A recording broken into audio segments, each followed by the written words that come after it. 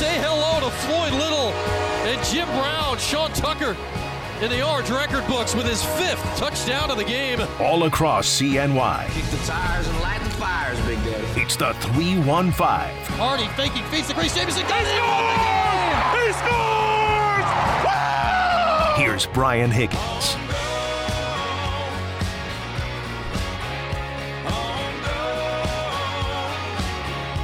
What up, people? Welcome in on this Tuesday, a National Championship Celebration Tuesday. Not often you get to have one of those, regardless of where you are or whatever the sport may be. Depending on your accounting of these things, and there's many, many ways to count them, depending on how long you've been alive or who you recognize as the source of handing out titles, but since the NCAA went to the 3-division system in the early 70s, last night was Syracuse's 15th NCAA championship across all sports, 11 for the lacrosse team. If you're a 10 person, you can turn off the show right now. We don't have time for that. They've got 11. 1 for basketball, 1 for cross country, 1 for field hockey, and soccer last night. What a game. What a roller coaster affair. We're going to talk a lot about that today. In an hour from now, we'll be joined by Devin Kerr. For those of you that were watching the game last night and say, who the heck is Devin Kerr? He was the color analyst for the game last night on ESPNU. We'll be joined by him. Hopefully later in the week, we're working it out. They got a lot going on. They got back last night about 2 in the morning, the soccer team. Throughout the rest of the week, we plan on having players, coaches, whatnot, amongst all of our shows. Ian McIntyre will be on the block tomorrow with X at 4:30. Hope to be joined by some of the players as the week goes on here, Orange Nation, and elsewhere. So looking forward to that. I've got my soccer scarf today. Soccer's a very scarf sport. I don't know why that's the thing. And not for warmth. It's like scarves with a message. This is the Dare to Dream soccer scarf I've had buried in the closet for a while. It's not the best scarf to use as a scarf. It's a little scratchy. So as far as the warmth, more acrylic than you'd like. But as far as getting the message across, it is exactly the type of thing that we like going on. So just great fun last night. I'm told there was a basketball game last night. Did that happen? Was there hoops, dome, forwards, rebounds? No. Did that happen? So what we're going to do today, like if you want to talk basketball, I'm more willing and ready and able to talk basketball, but here's what we're going to need to do. You're going to need to call me at 315-437-7644. That is 4ESPN44. If you want to talk basketball, you call me, and you can tell me what happened in the game, because I haven't the foggiest. I'm told they played a first half, and obviously the soccer game ended during halftime was when the penalty shootout hit. And, I'm also told they played a second half. I'm certain I was watching it, but it didn't really sink in so much last night, given the merriment and whatnot going on with soccer. So here's the plan today. Well, at 2:30 today, we'll talk to David Hale of ESPN, a Syracuse grad school grad. Maybe he's excited about the soccer championship. If I know anything at all about David Hale, he would have thought the Orange would have won in regulation if only Riley Dixon had been somehow involved. But lots to talk about with David today. The coordinators have all changed at Syracuse since the last time we've chatted. The transfer portal is open. The Orange got a defensive lineman from Alabama today. That can't be bad, right? He only played 5 games ever at Alabama in 4 years. That can't be bad, right? It's a defensive lineman from Alabama. He definitely has a name. But the portal is open. We'll talk to David Hale. And the sad news, we mentioned the unfortunate likelihood of it on the program yesterday, but Mike Leach passing away last night, the most recently head coach at Mississippi State, just the legendary quote machine. Intrigued to see if David had any interactions or stories or whatnot from crossing the path of Mike Leach over the years, because it feels like if you are in the college football world at all, either you've had a moment yourself or you know somebody that's had one with Mike Leach. So we'll talk to David at 2:30. At 3 o'clock, Devin Kerr, who was the color analyst on the ESPNU broadcast last night, we'll see if the endorphins have worn off, because my goodness, that game had a lot of stuff. It was just filled with stuff. And then at 3:30, we'll talk Bills with our friend Heather Prusek from News 4 Buffalo, the CBS affiliate out there. So ACC football and otherwise at 2:30. College soccer at 3. Bills 3:30. And if you want to talk Syracuse basketball, we're always open to that at 315-437-7644 for ESPN 44. But where are we going to start? Where are we going to start today? Where are you going to start but with this? Anthony Sinclair, the senior from Costa Rica, to do what was unthinkable months ago. And the Orange are national champions for the first time in program history. Forgotten about, left behind, 12 transfers from all over the country have come together to etch their names in history and never be forgotten again. And we shan't forget them. I don't know if we had forgotten them before, but we shan't be forgetting Syracuse and their soccer championship. And, you know, we've been talking a lot more soccer than we have talked previously this month, or that we'll talk again for a long, long time. The World Cup's going on right now. Argentina, Croatia, semifinal. Messi. There's an Argentinian tumbling about right now. But, you know, there's not a lot of call to talk soccer on this show or any show in Syracuse, and for good reason. But the World Cup's going on. Syracuse just won the national championship, so talk soccer we shall here for a bit. And soccer has a lot of peculiarities, good, bad, or otherwise, that feel unique to its sport. They do a lot of stuff that feels just locked into soccer that does not go to other sports. Some are cool, and some are like, okay, dude, you fell over, stand up. Let's stand up and keep playing with the soccer. But, you know, I always thought, I don't really ever heard about it as a World Cup thing, but I guess they do it in college soccer as well. They were talking about it ad nauseum last night on ESPNU with regards to Indiana. Indiana they're the all-time winningest program in college soccer history, and that did not change last night. But in the World Cup, and Brazil has the most of these in the World Cup, if you win the World Cup, you get a star that you put on your crest or whatever on your jersey. So Brazil has 5 stars. They've won 5 World Cups. They will not win 6 this year anyway. And they do the same thing in college soccer. Indiana on the back of their kits, like in the top middle of their shirt, they had a little Indiana logo or whatever it was, and there was kind of a semicircle of 8 stars above it because they've won 8 national titles. Well, now you better bet your bottom dollar next year on whatever the Orange are going to wear. And those orange jerseys, those home kits, the blue and orange stripe things they've been wearing for a few years now, those are nice. But they're going to need a slight redesign because the Orange are going to get to toss a star up there now. Because this national title, it's going to be on their jerseys for the rest of time. Like, other sports don't really do a thing like that. Maybe they should. Like, things like that, that's kind of neat. Yeah. What's that on your jersey? Oh, because you guys have won one and we have not. Here's your reminder. Every time you're running after me down the field, my school has won a title. Yours stinks. Wear it. Literally. So the Orange will be getting a star on the jersey going forward. So that's kind of neat. I will say this. So, you know, we're watching along last night's game, and I'm sure a lot of you you were at the Dome last night and maybe wandered to the backcourt when it's going to overtime and whatnot. That game's going on. The Orange have the 2-1 lead, and you could tell in about the 15 minutes leading up to the game-tying goals, like, there's no way that Indiana's not going to score. So many things. They had the shot from 30 yards out that Russell Shirley had to sprint back and get a fingertip on. Then they finally do get one. There was the shot that hit the underside of the crossbar. I don't know how it didn't go in the net for Indiana. That would have been a potential game winner. Then you get to overtime. It's not golden goal, but really any little play can win you the game when you get that far. And then you get to the penalty kicks. I know some people hate the penalty kicks or love the penalty kicks. I'll say this. I've watched a lot of sports. I've been in a lot of sports. I've caught a lot of sports. Is there anything more stressful than that? Every little movement could decide the rest of your soccer future. Like I go back, and it's in the open. The call of it's in the open.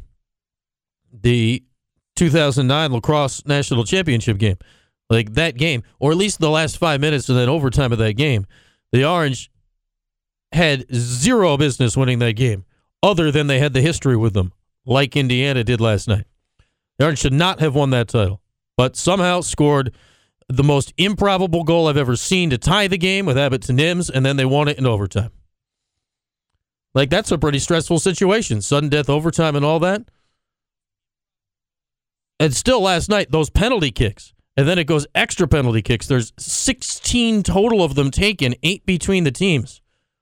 That's as nerve-wracking a sporting event, like the whole thing, just that in itself, that you could ever come up with. Like, whoever came up with penalty kicks is a diabolical genius.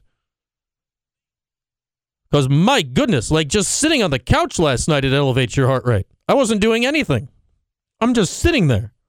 I can't imagine what's going through these guys' minds. And we'll hear from Ian McIntyre, the now national champion winning head coach, coming up in a little bit, how he said after the game, but the way he selected his PK takers and the whole thing. But Anthony Sinclair ended up stepping up with the eventual game-winning one. There was a noise that happened on the previous Syracuse penalty kick that you would have assumed the game was over and they had lost. Levante Johnson, their first-team All-American, he's been their leading scorer all year. They're into extra PKs. He's 7th in the rotation of 5. Indiana has made 6 goals. The Orange 5 at this point. He struck it straight down the middle, and it smacked into the crossbar and made a loud, loud clanging noise. That is generally a loud clanging noise that says you lose. And somehow it went over the line. Indiana celebrated like they won the game. I don't blame them. The noise it made was the sound of Indiana winning. And somehow it was not. Just wild, wild stuff to watch last night. You got to shout out everybody on that team. Russell Shealy, who we had on the show a couple weeks ago, the starting goalie, second team All-ACC, makes 2 saves in the PKs. The first one was outstanding. The Indiana goalie, actually, literally the next shot had an even better save. And then the second one he made, not a difficult save for the circumstances under which it was made, set up Anthony Sinclair's game-winning PK. And a name I haven't really heard mentioned at all.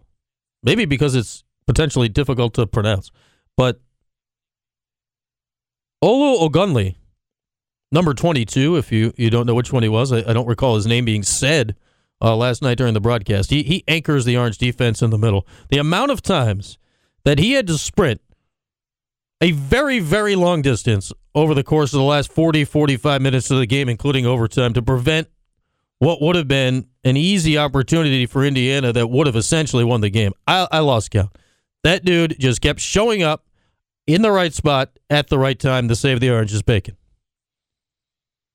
And, of course, the goal scorers, Nathan Apuku, who had the goal and the assist, you could tell he was dog-tired late. He was running all over. He was dead tired. And Kurt Califf had a goal in the first half. But you look back at the history of this soccer program. This is the 13th year for Ian McIntyre, and I say we need to shout out the coach that preceded him for 19 years, Dean Fody, who had his full complement of scholarships over that time and was ramped back up later in his career, perhaps he would have had a chance to do something similar. But what work the Orange have done? Like, they don't necessarily have any business of having a good soccer team here. Like, why would you? Why would you get these stud soccer players? A lot of them, and I realize Indiana is the best program ever, and they play in Indiana. Like, the weather's not great there either. But why would you here in Syracuse have a stud soccer program when there's so many of these people, southeast or wherever, that they're playing literally year-round or out on the West Coast? But full credit to Ian McIntyre and his staff. Yuka Maslin, his lead assistant. I mean, literally, every year he goes to Europe and basically traipses across the continent and comes back with half a soccer team. The amount of turnover, and it's not a negative thing, it's turnover off because these guys go pro. The amount of turnover on this roster year to year. We talk about attrition in basketball and football and all that. The amount of turnover on the soccer roster year to year is unbelievable, and not for negative reasons. It's just what it is. And there's players from 8 million countries. It's basically, all right, let's just go across Europe and get one from France and maybe an Italian, and how about a couple of Germans, and loop back around through the Netherlands and maybe a quick stop in England and head on home. And it fills half the roster every year. But just a phenomenal job done by Ian McIntyre. And again, a shout out to Dean Foti, who was there as the head coach for 19 years prior to that, and really, set the table as Syracuse being a respectable soccer institution in the Northeast. And Dean, still in town, is still heavily involved in the games. And if you watched any of the broadcasts this year on ACC Network or ESPN Plus in the playoffs, he was the one doing a color analysis for that. So just a lot going on with Syracuse soccer yesterday. And again, just absolute congratulations to that group for pulling off something that had never been done here before. Orange had never been in the national title game in soccer before, and now they are champions. And there's some elite lists out there. There's only 5 schools that have won football, basketball, and soccer national championships. And add in what the Orange are best at, and they have the most at. And it's fun to make selective lists that include you. But there are 2 schools in the country that have national championships at football, men's basketball, men's soccer, and men's lacrosse. And the only 2 are Syracuse and Maryland. Pretty good to be on exclusive lists. And that's what the Orange have entered into with that win last night. So congratulations to the soccer team. We'll hit a break now. We'll hear some from Ian McIntyre when we come back. If you do want to talk basketball, the Orange, gross game. Rebounding, Jim Boeheim would prefer it. If you want to talk hoops, give me a call. Tell me what happened in the game. 315-437-7644. David Hale, ESPN 230. Devin Kerr, ESPN Youth Soccer Analyst at 3. Heather Prusek, CBS 4 in Buffalo on the Bills at 3:30 is our game plan today. We'll hear some from the national champion head coach Ian McIntyre when we come back after this. It's QSportsTalk.com and ESPN Radio. ESPN 97.7 and 100.1. Watch live on QSportsTalk.com.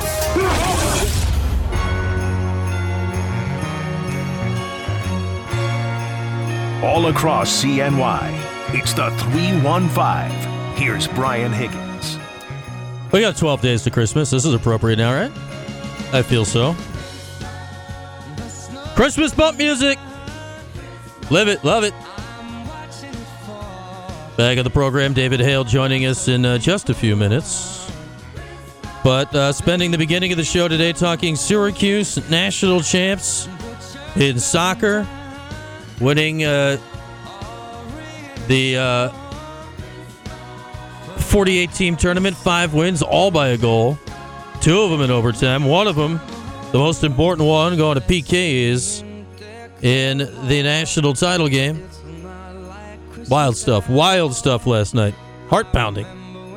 But let's get a little bit of Ian McIntyre from after the game. It's time to spin the wheel. Let's spin the random wheel. All right, so Ian was on the post-game interview right after the game. I mean, it was weird. Like, there was no emotion on his face. Like, he was stunned, I feel, by what had just occurred. Clearly had not sunk in, but was asked by the ESPN crew of Dallin Cuff and our guest coming up in about 45 minutes, Devin Kerr. What was it realistic to think that this team could win the title this year? No, because we've got too many English guys involved in our coaching staff. So we never win a penalty shootout. That's why we recruit Germans, I guess. No, the answer to that's no. It's a terrific group, and we kept growing and evolving and getting better and better. But no, we look. I talked to you guys. We were trying to get a home game in the ACC tournament, and here we are playing on the last night. And how about that for college soccer and exciting? We had a lot of tired legs tonight, and credit to Indiana. They were terrific, and we were hanging on for large parts. But to find a way in the end, guys, and to be national champions is very special. I don't think it's quite hit us or me. The guy or the rest of the people on the field probably, but maybe not me. Yeah, it clearly had not hit Mac. I don't think yet. And the best part about Mac, we've had him on before. You've all heard him talk over the years. He's like the nicest guy you ever want to meet.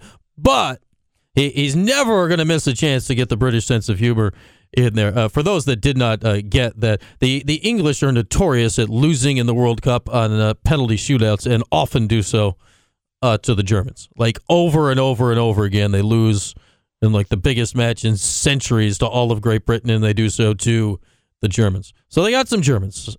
Jonah Leibold, he was outstanding last night. He was all over the map. Didn't take a PK.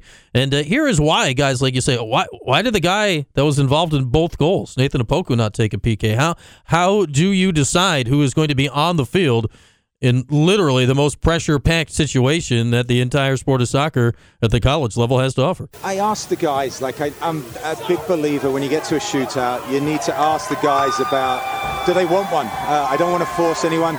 Look, we rode Opoku, Nate, tonight, right? So Nate, the whole time, and he had tired legs, and I trust that guy. Same for Jonah. Jonah was scheduled to take one, and it takes a lot of courage, guys, to say, no, I don't want a penalty. It's easy to kind of just get bullied into it.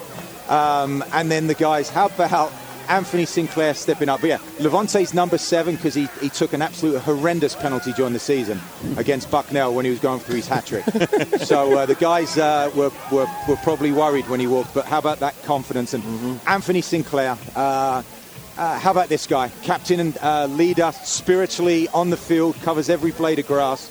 And for him to step up and to score the winning penalty, I think it was written. I found that just interesting, especially the idea of, man, here's your best player tonight in many ways, at Opoku, who you're not going to have a goal without him. He was involved in both, scored one and assisted others. So why isn't he taking a penalty? Well, he's dog tired. And how about that idea? Ian McIntyre, like literally, and this is the trust that he and his team have both ways. That, I mean, normally you say, hey, are you ready to do this? Well, what's the end? Yes, coach. Well, no, you got an honest answer. Man, I am tired. Like, I might miss because I am tired. And they set it up around that, and boy, did it ever work out last night in the best way that it possibly could have for the Orange men's soccer team again. Mac will be on live with Axe tomorrow afternoon at 4:30 is the current plan, and we hope to have some players on, if not tomorrow, then later in the week on the show to celebrate the Orange national title, first ever in soccer here in Syracuse. With that, we'll hit a break, turn the page to ACC football. Syracuse replacing coordinators. The portal is open, players moving. David Hale, ESPN ACC reporter, joins us when we come back on QSportsTalk.com and ESPN Radio. ESPN 97.7 and 100.1. Watch live on QSportsTalk.com. All across CNY. It's the 315. Here's Brian Higgins. 12 days till Christmas. We have fired up the Christmas rejoin songs. What's up, Elvis?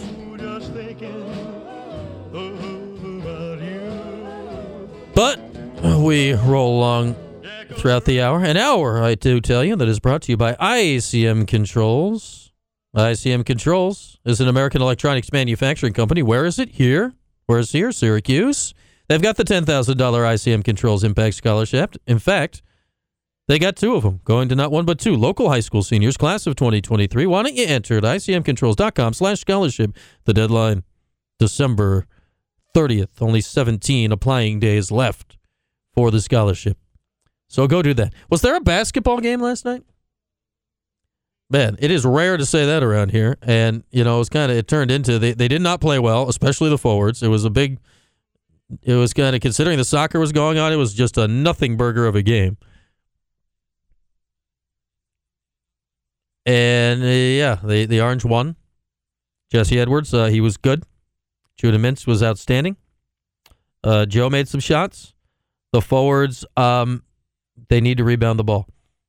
Chris Bell, and this is interesting. We talked about it yesterday on the show. I said, okay, Jim Boeheim has his rotation.